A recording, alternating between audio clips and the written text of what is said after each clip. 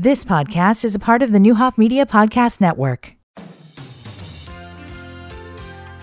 And good afternoon, everybody. I'm Steve Brandy on WDAN News. This newscast brought to you by Wright's Heating and Air. Call Frank at 217-442-4027. He always answers the phone. For our final look back on moments we remember 2023, we will point out that it all began to pick up momentum on Monday, March 27th, during a press conference and protest across the street from the old Dillman Eye Care at 600 North Logan. It had been learned that a women's clinic from Indianapolis that offers abortions was planning to relocate there. Soon, the topic began to take precedence in the Danville City Council chambers. At the April 25th Public Services Committee meeting, 31 people spoke, 21 in favor of an anti-abortion ordinance.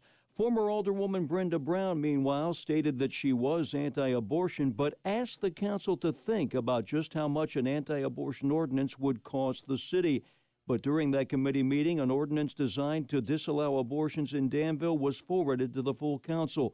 The ordinance was designed to prevent abortions in Danville by prohibiting the reception by mail of any medication, article, or thing designed, adapted, or intended for production of an abortion.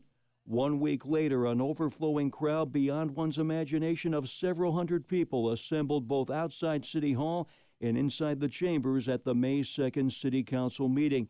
Eventually, police and fire personnel were no longer allowing additional spectators in. 66 people spoke, showing a 49-17 advantage in favor of the ordinance. With Mayor Ricky Williams Jr. breaking a 7-7 deadlock with a tie-breaking vote, the ordinance passed. However, an amendment made to the ordinance prior to the vote, moved by Alderwoman Eve Ludwig, called for the ordinance to not actually be enforceable until it is confirmed by a subsequent court action. And it was Vice Mayor at the time, Bob Iverson, who pointed out, 1, lawsuits would still come that will cost the city money, and 2, if it's not enforceable until a subsequent court decision, the clinic would actually be able to set up operations in the meantime. But despite the amendment, for the pro-life crowd, it was a narrow, hard-earned victory, as Father Timothy Sick from La Salette Academy stated while outside after the vote. I think it's just one step forward, and little by little, because one step forward, it's a good action, and I think the aldermen's made the right choice. Back inside the council chambers, the ACLU's Chandra White said the city of Danville had been warned about what would happen if the vote was yes. She stated they would be talking with the Attorney General. We're evaluating the next steps for challenging this ordinance. It is unenforceable and it's illegal, and I know we're going to be taking action. The following day, Mayor Williams, who had cast the tie-breaking vote, stated matter-of-factly that the way the ordinance was passed with the amendment, the final verdict could still be a long ways away. We will be working, in my mind, to make even some additional improvements to the ordinance itself.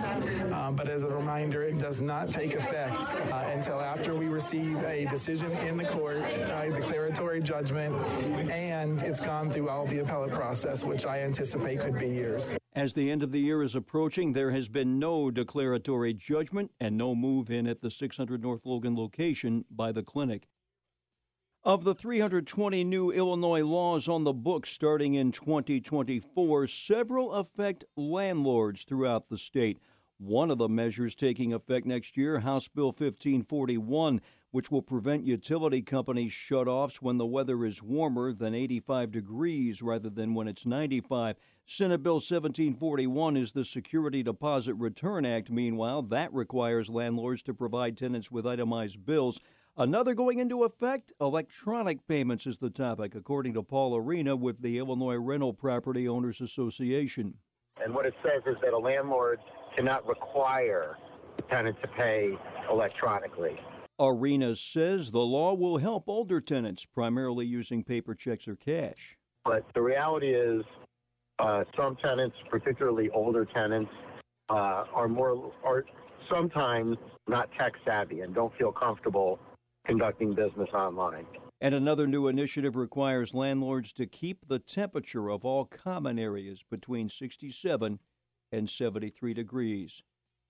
Remember, the Danville Police Department has extra patrols on the streets all the way through January 2nd. Let's make it a safe New Year's Day weekend. From the Vermilion County First, News Studios. I'm Steve Brandy.